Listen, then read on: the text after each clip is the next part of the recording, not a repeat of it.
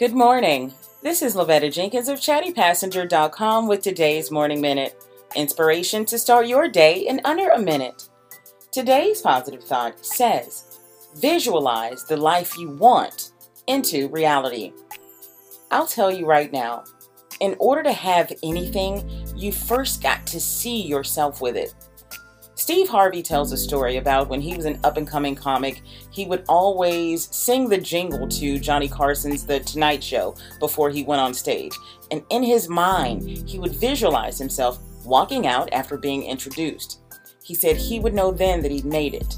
Even though everybody had told him only one in like so many thousand comedians made it there. He said it every day before he went on stage. And eventually, he got exactly where he wanted to be on The Tonight Show.